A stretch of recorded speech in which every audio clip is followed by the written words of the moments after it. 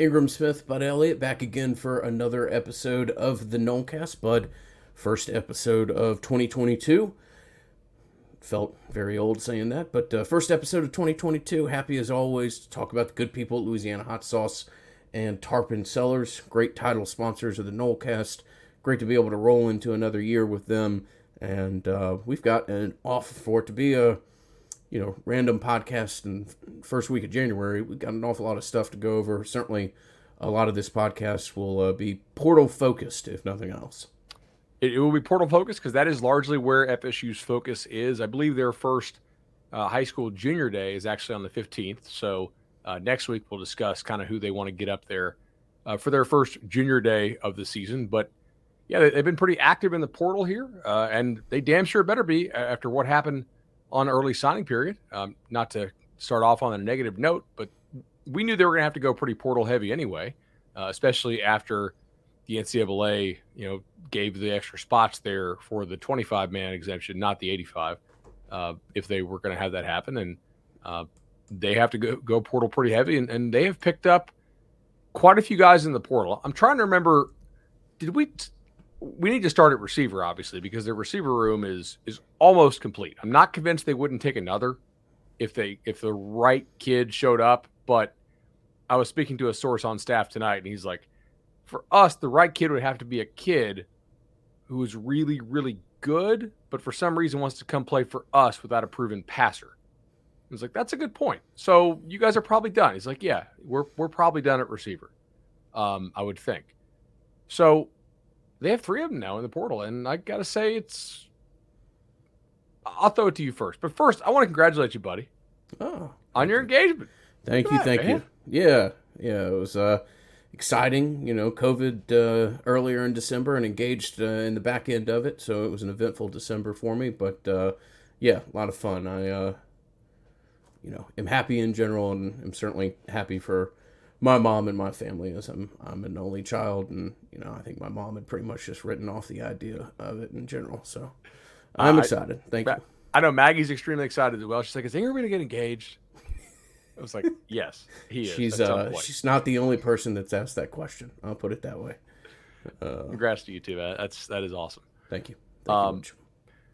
All right, so where do you want to start with this? Did we already talk to Micah Pittman? I feel like I think we talked about Pittman in a presumptuous manner. I don't think it was official, but I think it was understood more or less. So all three pieces fairly complementary of each other. We'll focus on Wilson and Spawn, as those are the two that are newer. Wilson, the giant kid out of Arizona State, 6'6", 6'7". But I know that you've seen him, I think, back from high school time. And Deuce is somebody I'm really excited about. I haven't had a chance to talk to you about him, so I'm interested in your opinion. But of the 3 or 4 kids that were kind of of the initial Porter offerings, the IPOs, Deuce was one of the guys that I had written down as potential difference maker. It may take him a second to get there, but I really like the upside on that kid and think that that's a different type of player, at least as far as what he brings him a skill set as to anybody else that you really have in the room right now. I agree with that. So each of these players brings something of a certainty and also brings a question, right? Pittman brings return game certainty. And I think he has the ability to play the position. I'm not sure if he can be a great player. Maybe he can. But he also has a little bit lower floor, given that it's not that great, I think, that he quit on his team with a couple games left to go. And if you look at that Utah game, they really could have used him. Their better receivers on that Oregon team got hurt, and they had nobody in that first Utah game. So, but I like the return game ability with Pittman, and he may end up being your go-to receiver. If things all work out, that's the upside, right? He's the guy who you're going to for important third down conversions and that type of thing. And maybe he's a 50 or 60 catch guy, which on this roster with this offense would certainly be your leading receiver. With Johnny Wilson, it's the physical presence. He is not particularly agile. I don't think he's the fastest guy in the world. And to be honest, if he was a great catcher of the football, like he was a guy who actually used his size really, really well to go up and catch the ball already as a proven commodity, you probably don't get him. that's what whoever the receivers coach is going to be. Maybe it's Dugans, maybe it's not. Kind of doubting it's Dugans at this point, given that I haven't heard anything new about a contract extension there. That's what their challenge is going to be, to get this guy to use his size to actually come down with the football more often. But physical blocker, he is legitimately like really big. He's not one of these guys who says he's 6'6", and he turns out he's like 6'3" and 7'8" or whatnot. He'll stand out as really, really very tall on the field. He made a lot of plays in 7-on-7, more than I thought he would. He played for, it wasn't Pro A. He was on Bryce Young's team, I believe, down there in Cali. I was at the Adidas 7-on-7 the last year that we had it before COVID. So that would have been, the 2019 summer, I think? Yeah, like June of 19, it would have been there, the Adidas 7-on-7 finals out in L.A. He was actually Pittman's teammate in high school. I don't know if people realize that. So certainly some familiarity there, and you could use a physical target. If they can get him to be a guy who can physically fight for the ball and be a red zone guy, that would be huge for them. They don't really have that right now. Deuce Spann is somebody I am excited about, but he's also the biggest wild card of this group. If you look at what Mike Norvell did back in his Memphis days, he always had somebody to stretch the field. Whether or not they threw him the ball, the defense had to account for him. And they threw a lot of deep balls at Memphis, something we have not seen probably as much here as Mike Norvell would like to do. We oftentimes talk about, when will we see Mike Norvell's real offense? One of the questions we got, I think it made this mailbag that we're about to do, was like, are we ever going to see Mike Norvell's real offense, or is he going to be gone by the time? Which is kind of a fair question, right? Because personnel-wise, they've been limited. Now, he had 5 catches at Illinois. He was a high school quarterback. So was Deion Kane at Clemson, and he turned out to be pretty good. I'm not saying this kid's Deion Kane. I think Kane was more polished as a receiver coming out, even though he was a high school QB. But this kid is legitimately fast, and legitimately is a deep ball threat. I want to use the word threat because I'm not really sure that he's definitely not proven as a deep ball player, but with that size and speed combo, he is somebody that defenses are going to have to respect, at least early in the year. And if they have to respect him later in the year, that means that something has gone right. If they don't respect him later in the year, then that means, okay, well, he's fast and big, but he's not getting the job done. They're going to have to do some coaching here for sure. With all 3 of these guys, probably Pittman the least, but for Wilson and Spann, you can see they're betting on the physical tools and size and speed in Spann's case, and we'll see if they're able to draw that upside out of them. I see where they're trying to go with this. I guess my question is, like, Pittman is the most proven, and is he really somebody you view as reliable? You know what I mean? If things go sideways with this team, is he somebody who's going to be out there battling to help you make a bowl game? I don't know if we can trust that. Mm-hmm. Yeah. I think you just have to, and I'm not suggesting that you don't, but collectively as a fan base, you have to realize where you are as a program right now. You're not going to get sure things out of the portal. You're going to get guys, well, maybe you land a Jermaine Johnson every once in a while. But otherwise, you're going to struggle to get things that are, absolute proven commodities. You got 3, kind of rough diamonds here, to speak in a cliche form, and some nice little things to try to sharpen up and bring out of them. You're right, there is a level of certainty and a degree of uncertainty here across the board. Really like the explosiveness that Deuce brings you. Just the few clips that you look at Pittman returning punts, you realize that's a skill set that hadn't been here in a while. And I'm not talking about a guy that's, going to remind us of Greg Reed. I'm talking about a guy that's going to catch a punt and advance it 13 yards up the field. That's something Florida State desperately, desperately needs. And then Wilson, that's a unique skill set, something you desperately need, and something that I think pairs pretty well with what Travis can do in general. So I really, are they 3 All-Americans? No. Are they 3 really decent pickups for a group that desperately needed it? Yeah. So I like what you've done here. And you're right. Maybe there's a 4th. Maybe there's some fantastic match.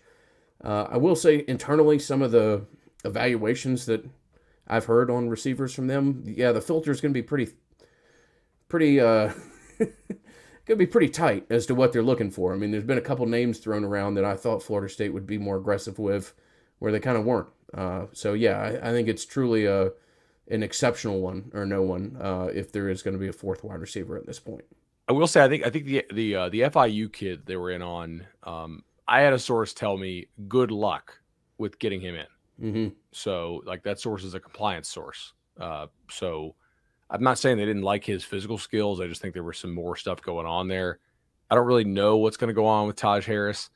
I do know that they had an emphasis on getting guys in for spring because they want to get those dudes to work with Jordan in the spring because they feel like that chemistry and continuity is really pretty important there. So there was a kid from a premier ACC program that I heard about a month ago that I would have thought would be a top target for them that I'm not sure they actively pursued at wide receiver, which I was surprised. That's kind of what I'm referencing. Okay.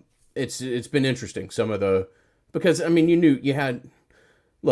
the idea that Florida State needed to address the wide receiver position in a portal is something that's been known since game 2, if not earlier. Yeah. So this has been an option where they've had a chance to evaluate a lot of different players, and it's interesting to see the 3 that they've landed on, and by all accounts, pretty decent job done here.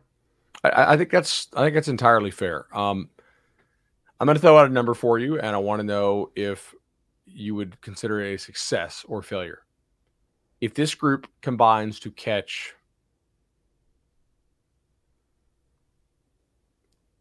55 passes next year, is that success, failure, about what you expect?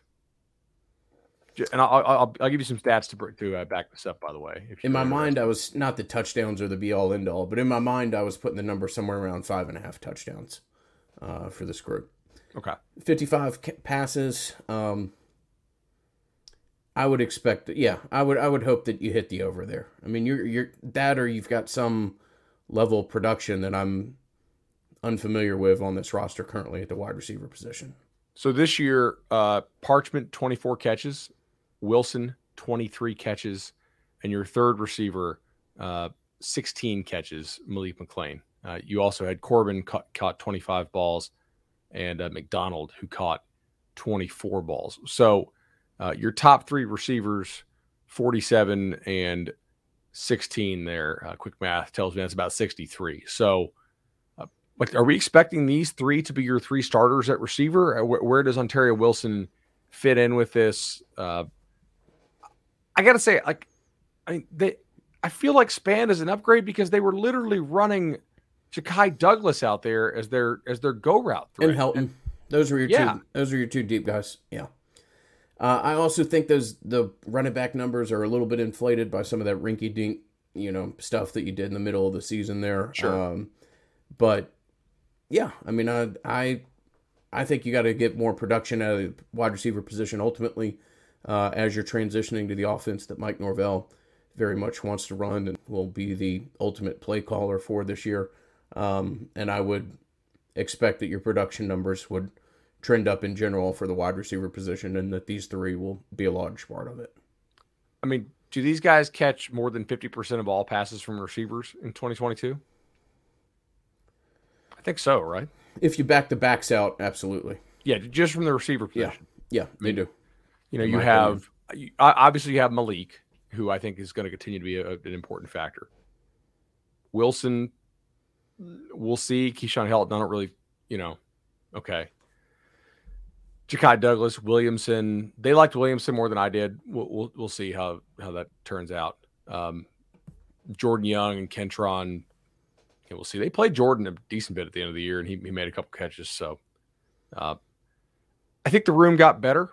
I don't know if this is exactly perfect, but I guess you have some guys who are somewhat dependable, non-explosive type threats, and they clearly bet on some upside here, much like they tried to do with Parchment last year. And Parchment, I would say 51% catch rate, 6.7 yards a target. It's pretty poor overall. Compared to Ontario Wilson, 10.1 yards per target, right? And 60% catch rate. Parchment, I mean, you would say that was a failure of a take to use a scholarship there for the 1 year, right? I would label it as such. Yeah, they bet on it and they busted. They have to do better than that this year if they want to improve offensively, I would say. Nice little addition in the portal as we got ready to record tonight. Tatum Bethune, linebacker out of Central Florida. A linebacker out of Central Florida, Bud. Chooses Florida State. Chooses Florida State over Miami and Auburn by all accounts.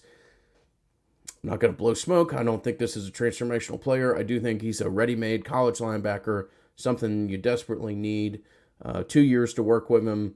This is what you needed to do to kind of paper over some of the misses on signing day and also, serve as transition pieces as you can try to develop some of these, more raw kids that you've signed over the last year or two out of the high school ranks. Agreed. So 89 total tackles, 48 assists, 41 solo, tackle percentage of 86.4, which is pretty solid. Was UCF's leading tackler in terms of percentage of tackles made per snap. Had 8 tackles for loss, 2 interceptions, 1 pass breakup, no forced fumbles, and it had a havoc per snap of 2%, which I believe was their leader at the linebacker position. You nailed it. Those are not transformational numbers. Those are numbers, and by the way, yards per tackle of 4.5. So it's pretty solid. And that basically means like what was the average gain of a play on which he made the tackle. So, you know what? I think this is a solid take for them. You get him in your system. You get him in for spring. You like the kid. You think he could be a nice starter opposite of Deloach or at least push the other presumptive starters there. I'm fine with this take. I don't really think like that you're going to get superstars beating down the door to come play for Randy Shannon personally. It's just my opinion, but I don't think it's going to happen. So they had the relationship with him. Obviously, Sabbath Joseph and Shannon from the high school and Miami area. Okay. I see what they're doing. It seems to make sense. I don't have a problem with this. I think it's most likely a pretty decent take for them. And look, FSU linebacker wise this year was improved, but they were still not good, right? Who did you think? Like Deloach played well this year, I thought, for the most part. They still were pretty lacking at the other linebacker position. They've had a lot of misses there in recent years. A lot of misses. A lot of misses. Gainer is a great athlete, and you can do some nice things with him, but also kind of limited. You've got to kind of selectively find places where he can be successful. This is nice. This is a nice pickup. Raises the floor significantly. Kid out of Miami Central, as you referenced, prior to making a stop in Orlando, and 2 years in Tallahassee, and a 2-year stopgap that's I don't want to say desperately needed, but pretty close to it. Yeah, and look, it obviously allows you to keep developing Lundy. Like, who knows? Maybe Lundy turns into a player. Maybe he doesn't, right? He's limited physically as far as what he can do in coverage. Like, he's good in coverage for his size and skill set, but he still has that size and skill set. So it is a limiting factor for him as a player. I think you nailed the Gainer analysis, man. So I think he's coming in here as a starter, personally. Almost no doubt. I mean, yeah, I think he's. You don't get handed anything, but dude would have to be disappointing not to be your day one starter. All right, man. So we'll move to the defensive line. Have one kid that is, I don't know, what would you label Terrell Dawkins as, like a commitment but not official, Bud, or what's the status with the NC State defensive lineman? So I checked in tonight. They feel like they're in a good position with him, but I don't think he's committed as far as I know, unless I missed something before. No. Unless I missed something before he came on. It's just they got him on campus. They felt confident about it. Excuse me. So this is it's a connection they have to Terrell Dawkins, right? And kid from North Carolina, but I forgot who's the connection here actually. Is it Pujas? I'm trying to think. Somebody told me earlier who's actually tight with this guy. State of North Carolina puts out a pretty good number of good defensive ends. He has some size on him. We had him at 6'4", 235 pounds coming out of high school. He was in the class of 2019, so that means he'll be a fourth-year player. Did not play a whole lot for NC State, by the way. So obviously, would you call that a red flag? Kind of, I guess. I would certainly call that an ingredient that needs to be noted. Yeah, I mean, but he had surgery. Didn't play a whole lot in the 2021 season. Missed spring of 2021. He redshirted in 2019. Now in 2020 he had some promising stuff. This is why they're taking this kid. First of all, the frame. He has a good quality frame. A little bit bigger than McClendon, as far as I can tell. He won the Phillip Rivers Award, which is given to the team's top rookie. He actually started 6 games at defensive end in 2020. He had 4.5 sacks as a redshirt freshman in 2020, and fourth for tackles for loss, but 9 in 2020. Again, this is all as a redshirt freshman. Now, he had 9 tackles in the win over Duke, including 1.5 tackles for loss. Forced a fumble. Okay. I can see, hey, this is a dude with some frame who was perhaps on the way to being a breakout and didn't end up breaking out for whatever reason, right? And he got hurt, which is probably the most likely reason here. That's potentially problematic. I can certainly see that. But also there's some real upside there if he's regained his prior form. So, yeah, I mean, I can see this working out for them. But it's tough for me to say this because, on the one hand, like, you did not know you were getting Jermaine Johnson last year. If you knew that Jermaine Johnson was that caliber of player, and they did not, I guarantee you that. I know exactly what the conversations were about Jermaine Johnson. If they knew he was that caliber of player, that good, they wouldn't have got him because somebody else better would have snagged him, right? He would have gone to like Oklahoma or, hell, Alabama, right? They were lucky to get in on him, and they also were very fortunate in some other ways, and they got it done. I'm not really sure that Dawkins has that type of upside. I guess he potentially does. I think we're setting ourselves up for disappointment. I don't think so. As a fan base to compare anybody to Jermaine. I mean, that's a once in a 5-year thing, I think, for Florida State to get somebody like that. And Keir Thomas is much more proven as a player, right? Now, Keir Thomas also had injury stuff. Dawkins probably was a better pass rusher in 2020 than Keir Thomas ever was before coming to the Noles. However, I think there's some upside here. I don't think it's Jermaine Johnson level upside. If this is the only guy you go out and get at defensive end, I think your pass rush is probably going to suffer quite a bit compared to what it was in 2021. But I think he's a guy they want to take. They like him. They feel like they're in a good spot for him. Yeah. Got his parents on the trip here, over the weekend, which is not the same as being committed, as I referenced earlier, but a sign that you've got a real chance to close the deal. And we'll keep an eye on Dawkins in the next 24 hours or so, but it sounds like this is trending in the right direction. I also checked in on Jared Verse, the defensive end from Albany, and was told they're still fighting. They're still preaching the Jermaine Johnson and Keir Thomas message, which is basically, hey, yes, they were in the SEC, and guess what happened? They left the SEC and they came to Tallahassee, and now are probably going to get drafted, or Jermaine's certainly going to get drafted, and Thomas might get drafted. Potentially we'll see where he goes, what he measured out as. But they had better seasons in Tallahassee than they ever had at those SEC programs. Tennessee is obviously pitching SEC, which certainly matters. So we'll see how well that works out for him. But Tennessee did get him to cancel any future visits. So that's typically a sign that you've got it won. Yeah. Very few times. I kind of roll my eyes sometimes when I feel general fans talk about NIL deals in general with portal kids. Yeah. Versus one of the few things where that might be an exception. I mean, he's a pretty good player. Like I think he's worth some NIL money. One of the top 8 or 10 options out there right now, if not, more sought after than that. So, yeah, he's one of the few that, you get in a slugging match with an SEC school and NIL matters. If it's the top 75% of the SEC, it's going to be a challenge. So we'll see especially how that plays where they are right now with NIL. I mean, in the future, we'll see if that remains. But yeah, I agree with you on that. Yeah. Why can I not pull up my damn Louisville tab?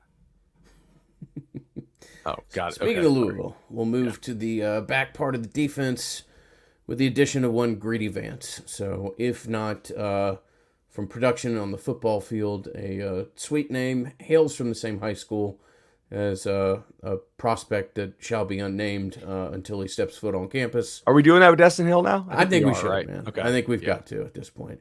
I did love the shout out to him and his commitment with his name written in the sky. Almost looked like that he had passed or something like that in Greedy's commitment image. But yeah, so interesting player. Did Greedy originally commit to Arkansas, Bud, and then signed with Louisville? I was trying to remember his commitment out of high school, but interesting player, talented back, defensive back out of Edner Kerr there, and this one, we'll just have to see. Some of these portal moves are really impressive. Some of them I question. This one I'm just kind of neutral on, to be perfectly honest with you. How much are they emphasizing getting in for spring? I think probably quite a bit. He did decommit from Arkansas in September 22nd of 19. So that's a very good memory by you. The main thing that I like about this kid, right? And Louisville's defense this year was about as good as FSU's. So, not materially different. You're getting a guy who played starters reps. He played 347 coverage snaps for Louisville. He was the primary coverage guy on 16% of their snaps, which is the highest on the team. He allowed 31 completions on 58 attempts for 419 yards. Those are fine numbers. They're not great numbers, but you are getting a guy who is a starting caliber ACC player on your roster, who some coaches on your team seem to know, right? Obviously, Yak is familiar, and then I think Woodson is also pretty familiar with this one. I mean, he's kind of the most proven guy that you've taken so far in the portal, I would say. Now, not proven to be good, but he's played the most snaps, I think, right? He's, no picks last year, but only 2 touchdowns allowed, 7.9 adjusted yards per attempt, which is the other thing you got to remember is on the other side was Catrell Clark, who's a really good player for them. Now, the only thing about Greedy Vance is he's not real big, man. He's one of those dudes who's listed 5'10", 155. But Kevin Knowles isn't huge either, and they really like Kevin Knowles. You have so many portal spots to play with. I have a hard time saying any of these are really bad takes. Just keep taking guys at this point. That you're not exactly killing it in high school recruiting.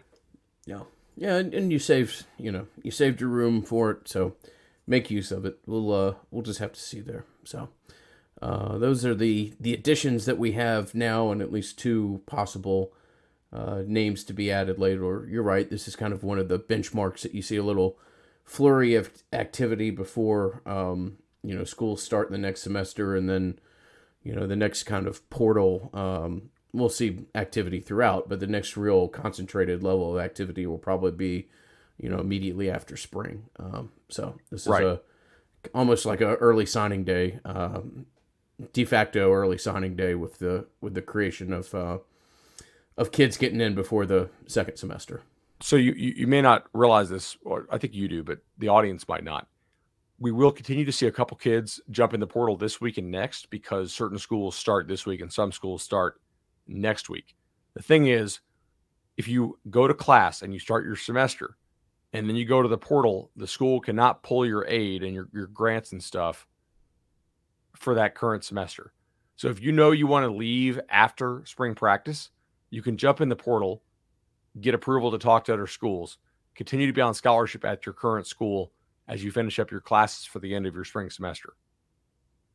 That, if you want to kind of get a head start on the process, which we're certainly going to see some kids at some schools do. Yeah. We will see that, and we'll see other kids who go through spring realize that they're not in the plans, or at least in the plans at a level that they feel comfortable with, and then we'll make a decision then. So you're right. This is some time left on this clock, but this is a decent kind of benchmark for portal activity here in the next couple days. Before we get into kind of the comings, goings, staff additions, changes, but there's two people on our Nolecast family here that we haven't made any changes to in quite some time, and I don't think we will. When you have a chance to work with good people like Shannon and Chad, or Shannon and Chad, or Shannon, whatever. I said it right this week. Yeah, no, and then I tried to intentionally butcher it, and I couldn't. So that's the old brain working for you real hard tonight. But no, you had the Shad and Shannon for a little bit. Thank you. Yes, yeah. Tremendous guys there at the legendary home loans team. 844 FSU loan. 844 FSU loan is the number to call. I've obviously used them twice, right, for my home loan and for my refi. Couldn't be happier. They got me an awesome rate. Shannon knows exactly what he's doing. When you call it 844 FSU loan number, you get hooked up directly with him. That's like, you kind of get the inside number, right? Like, that's the guy you want. And I know we've directed a couple of people this week via email and via Twitter DM to those dudes as well. So really hoping to hear back good things there for those folks. And we have a couple more loan closings coming up. Still a great time to buy a home. And 844 FSU loan, 844 FSU loan is the number to do so. All right. So we talked, we talked about Kenny had moved to Oregon last time we had discussed. So and we said we anticipated Atkins being elevated. Yeah, we knew Atkins would go there. We had talked about Tokars moving into the quarterback coach position, which ultimately came to fruition. Atkins had his first press conference today, at least as the OC, not his first presser since joining the staff. But really impressive guy. You can see how he just comes off with a kind of authentic confidence, at least to me. And you can see how he's a successful recruiter. Not somebody that's, I imagine, is shooting kids 30 text messages a day or something like that. He has a very interesting approach, and you can kind of glean a little bit of that just from seeing how he, talks about what his plan is with the offense, and certainly a rising star in the industry. I mean, you can clearly see why FSU locked him up before the season, right? Remember when we reported over the summer that he was locked up? There's a reason why they did so. I thought his press conference today was pretty impressive. Coach Norvell is going to continue to call. Well, I guess Kenny technically called the plays, but there was more of a cohesive effort there. Norvell will call the plays. Obviously, Atkins, working with the offensive line as well, being the in-game coordinator. There's a lot more to being a coordinator than just calling the plays on game day. It's game planning during the week, strategy, making sure that literally the whole offense is coordinated. So he's going to be on the field. I'll be interested to see who's in the booth. I assume Thompson, if he's still around, will be in the booth for them. That's kind of their eyes in the sky, so they can all work together and, figure out what they're seeing. It makes sense that he'll stay on the field because you do want to have that kind of face-to-face talk with the offensive lineman there. And I think it's personally good that we're seeing more offensive line coaches in the sport get to be offensive coordinators too. So pretty cool there. And I think it'll only help you in recruiting that your coordinator is a really good recruiter and the guy in charge of improving what was your worst position when he took over, and is slowly making progress.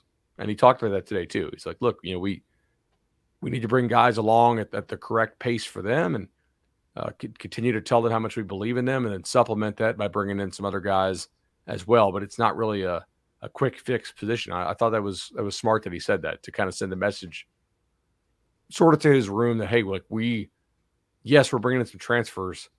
No, that doesn't mean that we don't believe any of you guys anymore, right? Like we need to continue to develop you here. That type of thing I thought was a good message from him. Yeah. Tokars, I don't know that it's worth spending a ton of time. A guy that they like, a guy that they felt would have gone somewhere else if he wanted a position coach. They were going to lose him, I think, if he had not been elevated. Yeah. He was already working with Duffy quite a bit.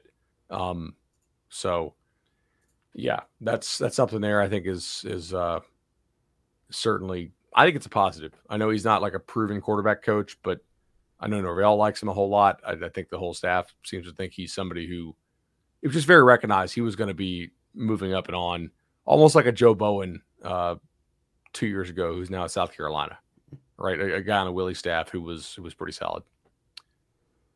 And then I do want to tell you this, by the way. I'm hearing a pretty strong sense that FSU will be hiring a GM, somebody to oversee, high school, portal, all that kind of stuff. Like above the director of player personnel, above the high school relations guys, that type of thing. We see a lot of schools do this now. Obviously, my former podcast colleague, Barton Simmons, is the GM there at Vanderbilt University. But from my understanding, that would be a person who would be over Chuck and over Bartow and Kenyatta and high school relations guys. I'm interested in names on this. Going back, we know Chuck was not their first choice, right? Just from our internal sourcing to be the DPP.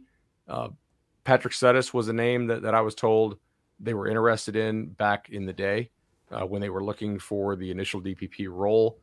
So that was a name I would keep in mind there. The other one I would keep in mind, what was the guy's name from Maryland? Remember there was a Norvell connection to the guy who was the player personnel dude at Maryland. Drawing a blank on the name. I know you're talking about, but I can't recall the name. But anyway, I think that's going to get done. Obviously, you guys heard me say if they don't make some changes to the staff, given how bad they missed on signing day, it feels like it's hard for me to fully take them seriously again at their word on some of the recruiting stuff. That's not me trying to take shots. It's just the results, right? Like that was the class you had to nail and you didn't do it. So this could be potentially a positive change for them if you bring a little more organization there on the back end and a little more accountability, I think, in terms of actions, and maybe some greater connections in the industry. We'll also see, like, do they bring in another scouting guy or whomever, right? Maybe they bring in a portal specific scout or another high school relations guy. Yeah. We'll just have to see. But I do think they're going to expand that recruiting staff. If I had to bet on it, I would do so. Yeah. Really interesting. Sudez is a guy that's a year older than I am, went to Marist. So I certainly have some friends who played ball with him there and then went to Alabama. Director of football ops at Bama, director of player personnel at Texas, director of player personnel at Auburn, general manager at Georgia Tech. And some other stops along the way. So pretty distinguished resume for a guy to be in his late 30s. That would be a really nice pull. Taylor Edwards was the guy at Maryland, I believe. Okay. So we'll see if who knows, maybe it's somebody completely different, but like those would be just, I was going back through my notes earlier, guys who I know they were interested in the first time around when Norvell was making his staff hires, and we'll see. Yeah, I think that could be interesting. Taylor Edwards, by the way, is now at South Carolina. He's their DPP. So kind of doubt that would be the guy, given how much SEC schools can pay. Mm-hmm. But GM is certainly a better role. I mean, you got to think a GM role probably pays 200 at this point. Yeah. But back on the road, always love being able to draw on your firsthand observation. You were out at the Under Armour practices. I'd love to hear your thoughts in general, but particularly what you observed of one AJ Duffy. So you don't want to hear about Travis Hunter?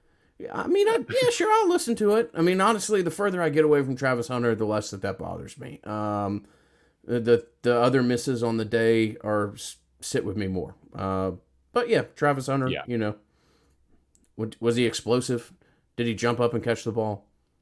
Yeah, he did. Yeah, okay.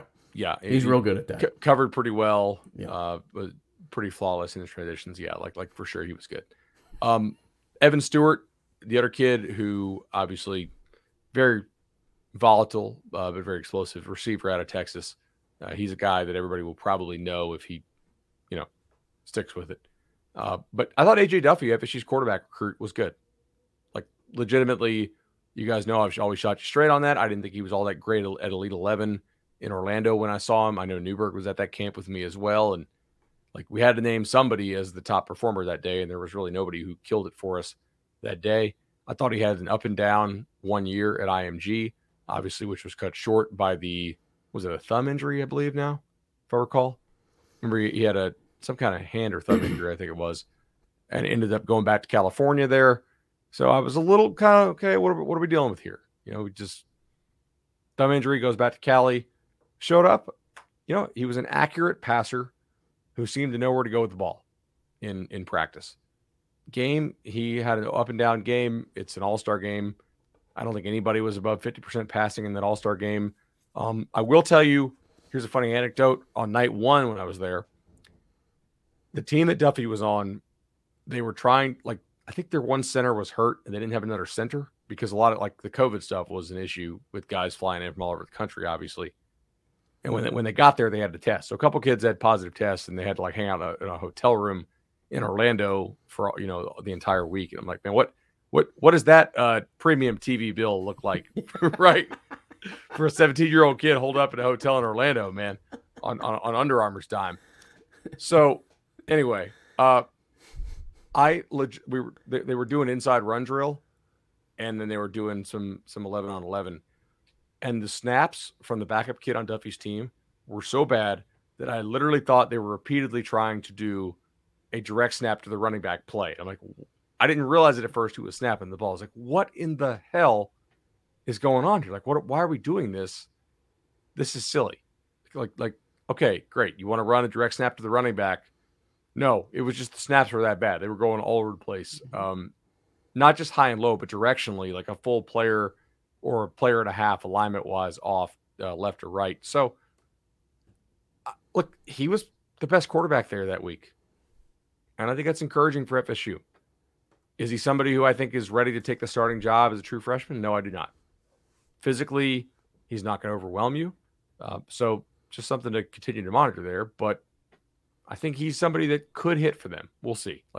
Not a guaranteed Caleb Williams, Justin Fields type, but somebody who's encouraging, man. And that's, hell, you need some positive news if you're the Noles right now, right? You do. And the old Tatum Bethune news is a little bit of small bit. But no, it was great to see Duffy have a nice, solid performance. And from what I've heard from other people, I'm glad nobody's jumping the gun and starting to promote this kid. Let's not. He's not going to start next year. Don't, realize everybody has to fill out a show sheet, but we don't need to push that narrative. But nice prospect that you can develop over time, and good for Duffy to continue to, show a solid set of skills and a degree of polish from a high school quarterback prospect that Florida State hasn't had since probably 13 or 14. Exactly. By the way, have you seen LSU tonight playing their bowl game with 38 scholarship players? I have not seen this, no. They're using a receiver at quarterback. It is interesting. They're on pace to lose 48-0 to Kansas State. But Brian Kelly's giving his interview, and I'm not seeing it yet because obviously I'm recording with you live. I want to check Twitter and see if he's doing the fake Louisiana accent. I hope he got some consultant work that told him he needed to pull back on that pretty hard because he was, my family. Yeah, a foghorn leghorn there who took over the LSU job. I will say I don't know if one of the teacher assistants in my son's class has a crazy Southern accent, but my son, after we get done praying at dinner, he goes, "I am man." Like Paula Dean or something. He's 2 years old, but dude, it is. I'll send you a video of it. It is classic, bro. It's drawn out and it's special. Okay. Gosh, we're off the rails here. We should get to some listener questions. We got a lot too. We'll have to roll some of these over to next year's show. Next year's show? Yeah, the next show we do here. Okay, so let's start here.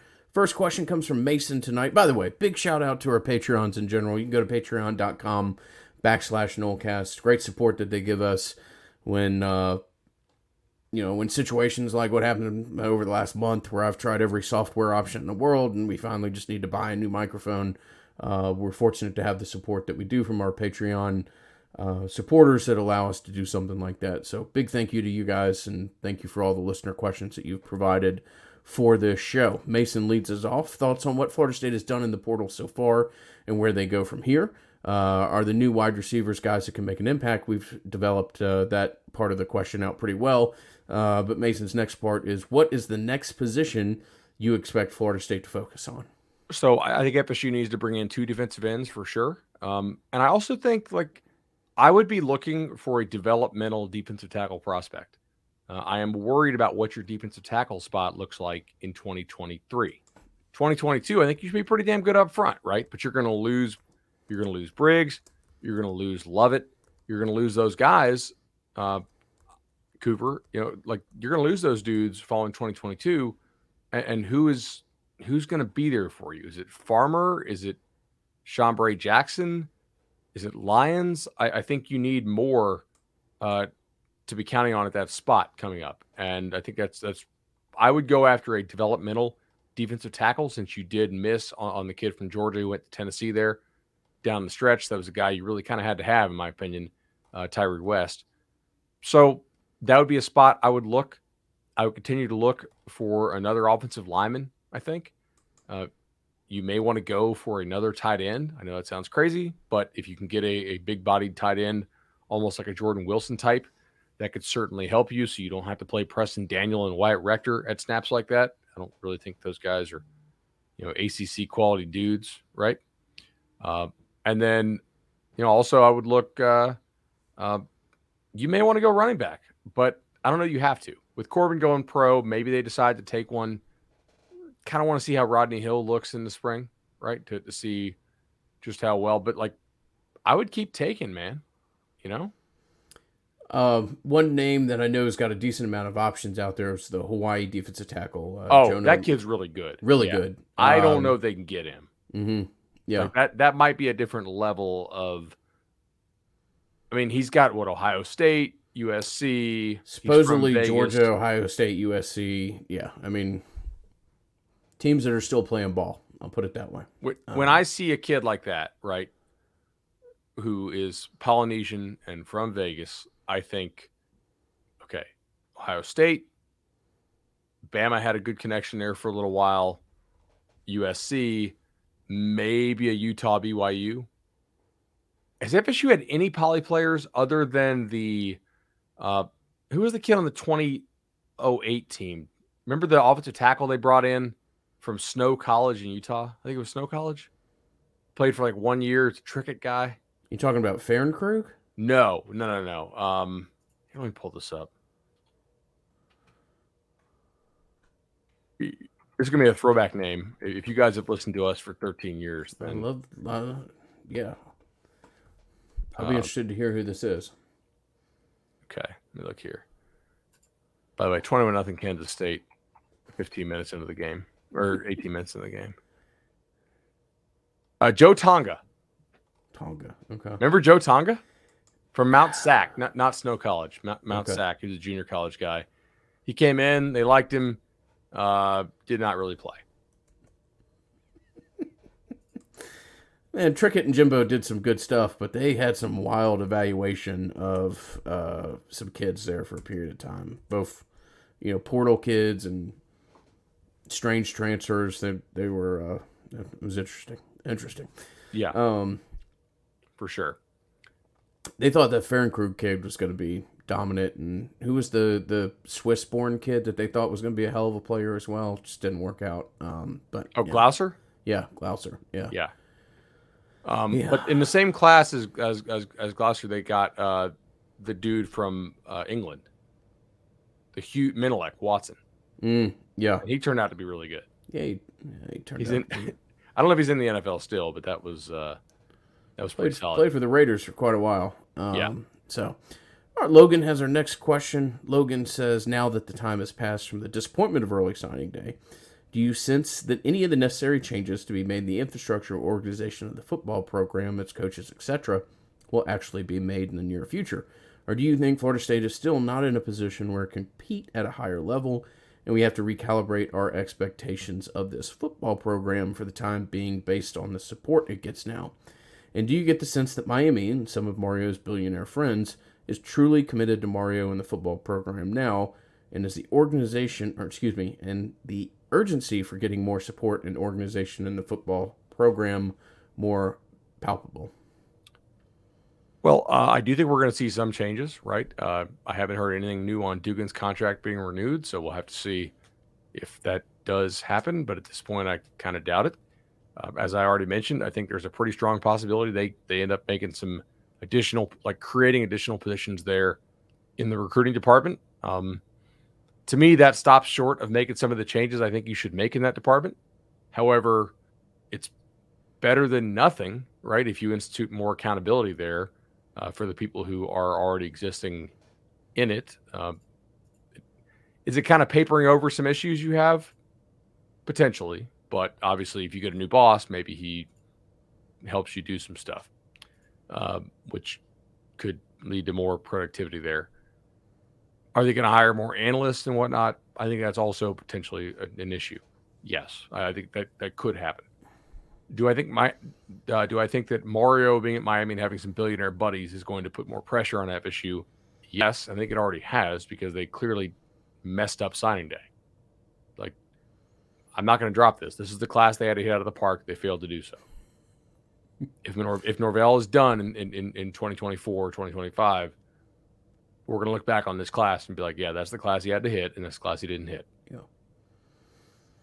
Yeah. I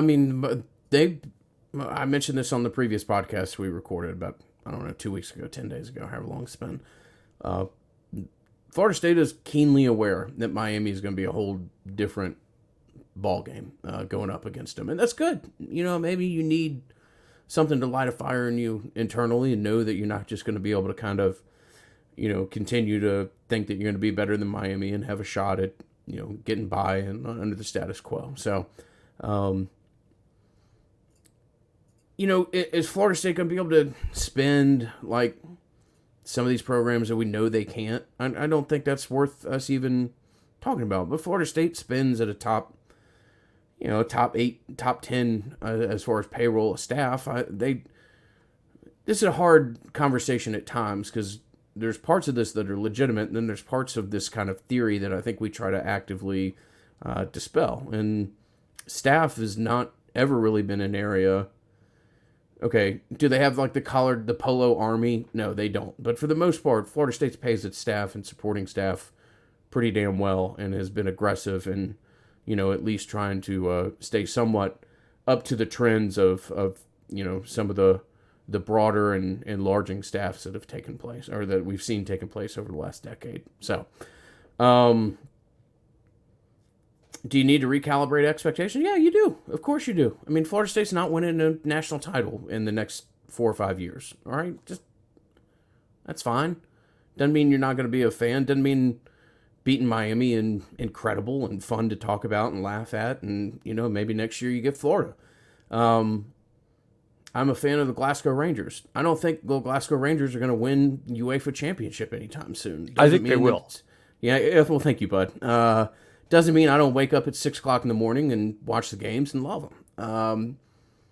So I think this program has a massive amount of support, and as long as it sees this program headed in the right direction, this is not a national championship or bust fan base. At least those of us that are still sticking around after the last 6 or 7 years, right? And you got a lot of people who do care. I will say, and I think you have important people who realize there are some issues within the program who are trying to actively work with Alford and, some things that under the current law, maybe Alford can't do to work around that as well. Like, I don't think they're just going to try to sit still. There are certainly people who are bothered with where they are right now and are actively trying to fix things. I think you're going to see some crowdfunding stuff coming for NIL. I think you're going to see some more organized NIL type stuff coming forward soon. And you're right. They do spend quite a lot of money on coaching salary. I don't think they're going to be top 10 anymore when the new thing comes out, obviously with Mel Tucker's deal and with, like, we make the argument, hey, if you look at what they're paying Taggart, they're paying, quite a lot of money right now, like $8 million for a head coach. But Miami's also paying Mario whatever it is, plus Manny's buyout. You know what I'm saying? So they're paying more for their head coaching position, essentially. I think they'll be more in that sort of like 10 to 13 range than top 8, but it's still like that's a hell of a range to be in. Well, you have a head coach on the cheap right now, Yeah. for where you live in the or where you want to live in the college football world. Nobody And else is also paying. not one who's gonna like really a prime candidate to hop anywhere right now. Right. Well, yeah. Like where's going to open that Norvell is going to go that has any similar potential? Arizona State, maybe if you really want. Like there's the whole concept of restarting the clock, right? When I don't even want to get into this because I don't think he's going to go anywhere. But like Auburn is not going to fire Brian Harsin to go hire Mike Norvell after 2 losing seasons and probably 7-5 next year. That'd go over well with the Auburn boosters. Yeah, I would say so. Pepping a guy who just lost to Jacksonville State. I'm sure that would. You think that would sell? That would.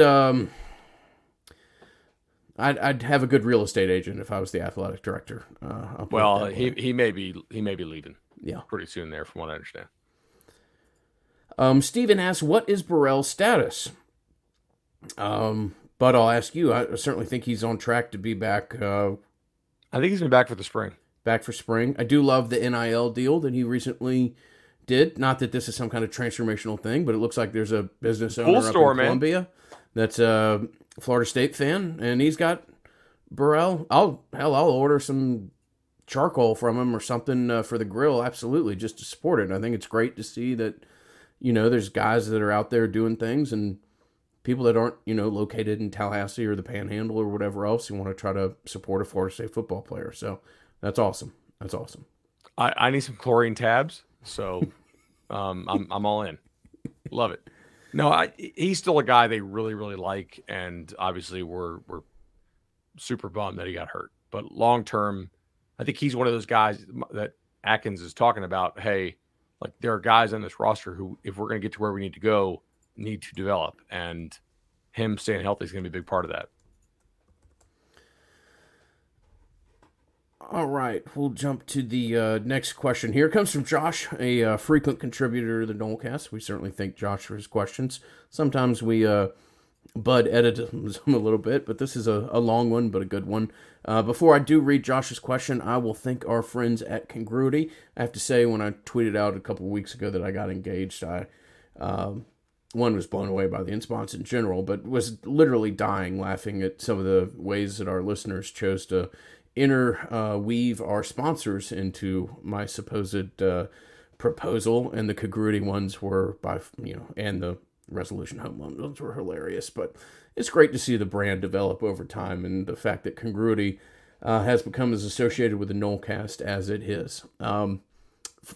Aside from just being associated with our podcasts, they're absolutely fantastic people. Matt Lewis would be nothing but a great asset for your business. We highly encourage you to either reach out to myself or Matt directly if you want to explore how you can best pair with Congruity. White glove service, fantastic people, dedicated team there out of Florida and North Carolina to help you in whatever way you can and try to experience your business optimize. Congruity HR is the website. 844-247-4100 is the phone number, and Knowles@congruityhr.com is the email. Boom, man. All right, so Josh's question. Lay it on me. These are typically long, but they're usually pretty good. I think it's safe to say that early signing day was a disappointment, but are we being too harsh on this staff? A recruiting ranking of anywhere from 12 to 15, depending on where you look, is still outkicking your coverage from an on-field product standpoint. I was looking at a few programs that have had rebuilds in recent history. Dabo averaged a recruiting class of 23rd in his first 4 years. Harbaugh at Michigan and Franklin at Penn State were both around 18 in their 4-year run. That Oregon had between 2011 and 2014 that led to their title appearance averaged a class rank of 17. Norvell seems to be in line, seeing this 4-year run fall in the same 17 to 18 range. Am I crazy to think that Florida State can still compete with and get back to winning 9 to 10 regular games a year with that and occasionally exceed those win totals? I understand there's a ceiling there, but if we just reestablish a healthy floor, which I believe Norvell is doing, and maintain some continuity, that will eventually get back to average recruiting classes that rank somewhere in the top 5 to top 10, or somewhere between 5 and 10. After all, this is a long-term rebuild. Unfortunately, I think early signing day makes a rebuild 4 to 5 years as opposed to perhaps 3 to 4, not to mention a COVID year thrown in there. Am I crazy for thinking that Norvell should get to the end of 2025? I don't think you're particularly crazy, but I do think that this was the year they had to hit out of the park because of something Josh himself mentioned, the COVID class. You, unfortunately, had really, really bad luck. And then nobody's going to feel bad for Mike Norvell because he got $30 million guaranteed, right? Like, the guy's set for life. So, on the one hand, you could say, hey, he's a millionaire, he's got a bunch of money. But I do kind of feel bad for him career trajectory-wise because you get the first class, which pretty much everybody's class in the early signing period era, which, by the way, I will note, all those teams that Josh mentioned were pre-early signing period, right? None of them were in the last couple of years. So just to note that here, you get the first class, which is the 2020 class, which is terrible.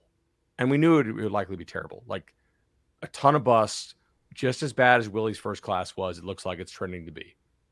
Then you get a class with a lot of kids who you either never met in person because of COVID or certainly never got to work out in person at your camp and get out and go out on the road and meet people, meet the high school coaches, the guidance counselors, all that kind of stuff. And we're already seeing some cracks in that class, right? Like, I don't think that class, that's the one you typically have to hit out of the park, is that first full recruiting class. So the first full recruiting class was the 2021 class, which is the class that was this year's freshman. And unfortunately for FSU, you got screwed by COVID. So you have a transition class, which everybody knew was going to bust. Then you had a COVID class, which is very tough. And you actually have some hits from that, but definitely not enough. And it is not a class that is like something you can build the foundation of your program on. It was a 23rd ranked class. And that was the one that, if not for COVID, I would be judging you on that, right? This is your first full year of recruiting. This is the one you have to hit out of the park. All right, so we kicked the can down the road one. I think fairly, right? I think COVID, a global pandemic, is a decent reason to push back by a year the quote-unquote class that you have to hit out of the park, which meant that the 2022 class, if you're going to succeed, is the class you really have to hit out of the park. And they didn't. They had too many misses. That's the thing. Now, can the transfer portal help you? Yes, it can. Does it guarantee that Norvell won't work out here? No. I think there's still a possibility he works out and might really hit it out of the park. We'll see how well some other things go around him and how willing he is to make some changes, I think, on staff that are pretty important. But this 2022 class that you just signed, let's say you make it to 2024, right? Those are the guys that in 2024 are going to have to be your juniors. And you're not going to have a Travis Hunter there. You're not going to have, a Elijah Pritchett. You're not going to have, and granted, like they didn't lose him on signing day, but still, you're not going to have Marvin Jones Jr. You're not going to have Nigel Kelly. You're not going to have Kevin Coleman. You're not going to have Tyree West. So a lack of the superstar sign in this class is probably going to really hurt your ability to succeed long term. Sorry, yeah, all things that that's just the facts. But covered. It's not a guarantee. You can overcome it. Just every class that goes by makes it more difficult to do so under this regime. And I want to point out, by the way, that you either have to sell proven production and success and wins, or you have to sell hope and hype. New and shiny. And you're not new and shiny in year 4 and 5. And you don't have the wins. So I'll be real interesting to see what they do this year. Yep.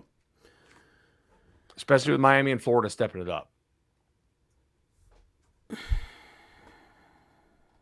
Oh, we got the Ingram sigh. I'm just trying to think. I think there's a lot of validity to what you said. You also have a chance here to continue to. You just got to kind of crockpot this thing, and I know that's the opposite of what you're saying. I think you're more at a crockpot trajectory with the way that. But I was long-term rebuild guy.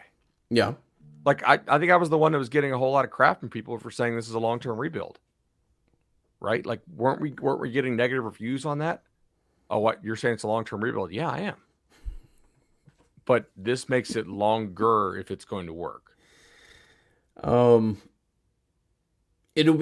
be fascinated to see what your final portal haul looks like, because you do seem to have a staff that can do decent in the portal. Now, sample size very small. I'm making a lot of projections based off of a relatively small amount of data.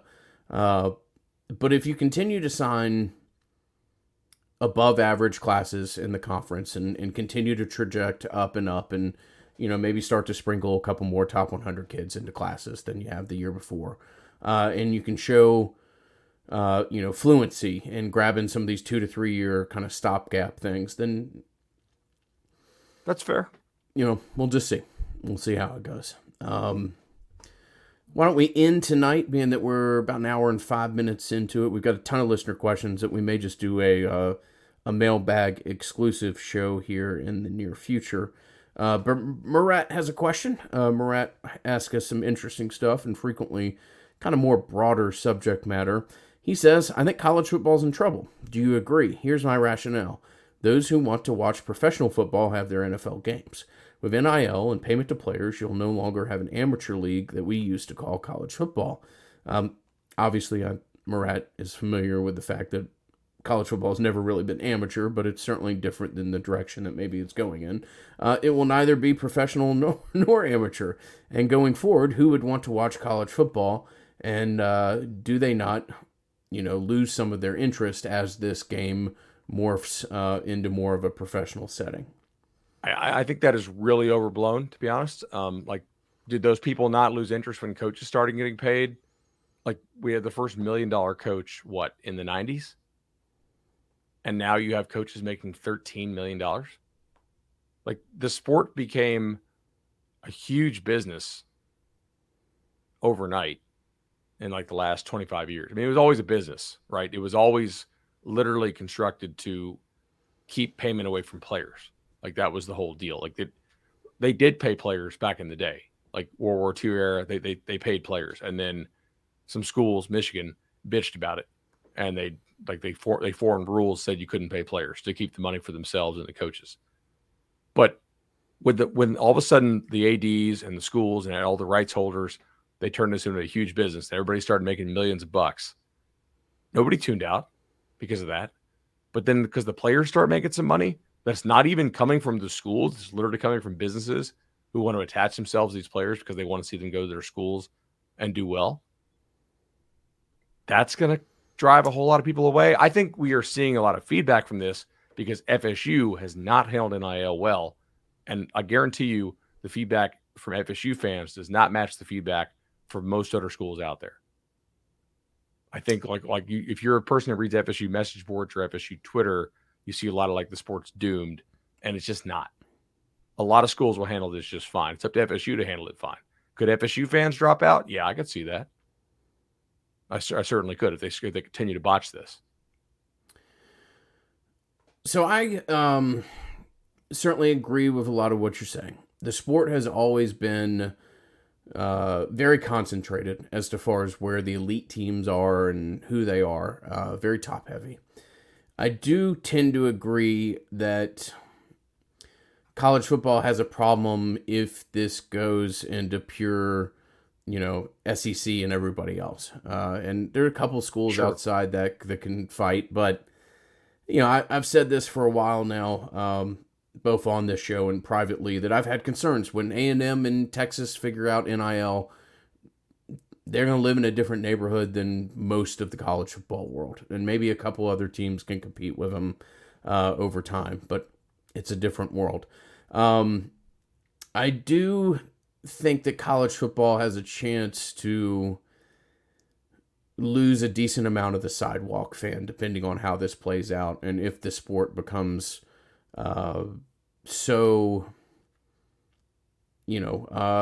forever creates this caste system that it can't break out of. Yes, very top heavy, but go look at the 90s. It was Florida State, Nebraska, Florida State and Florida. You knew who the better teams were in the country at the beginning of the year. That's what made the Florida State-Florida game so dynamic from the mid to late 90s, is because you knew those are the two best teams. They were just going to play in November and not January. Oklahoma, Nebraska in the 70s. Yeah. Yeah. And into the 80s, and then Nebraska in the 90s. Obviously, Notre Dame and an Army. Like, we've always known who the really good teams were going to be. It's on FSU to do better, and like that's why you have Alford in there now. Get better boosters. Try to make up for lost time that they screwed up some stuff booster wise, and keep fighting on it. It's not like they're just going to roll over.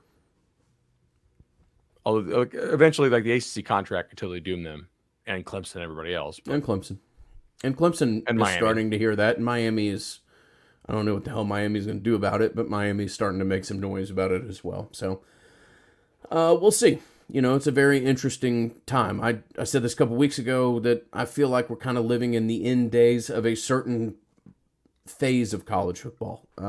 It will continue to morph. I'm maybe not as optimistic as you are, but I don't know that I'm as pessimistic as Murat is either.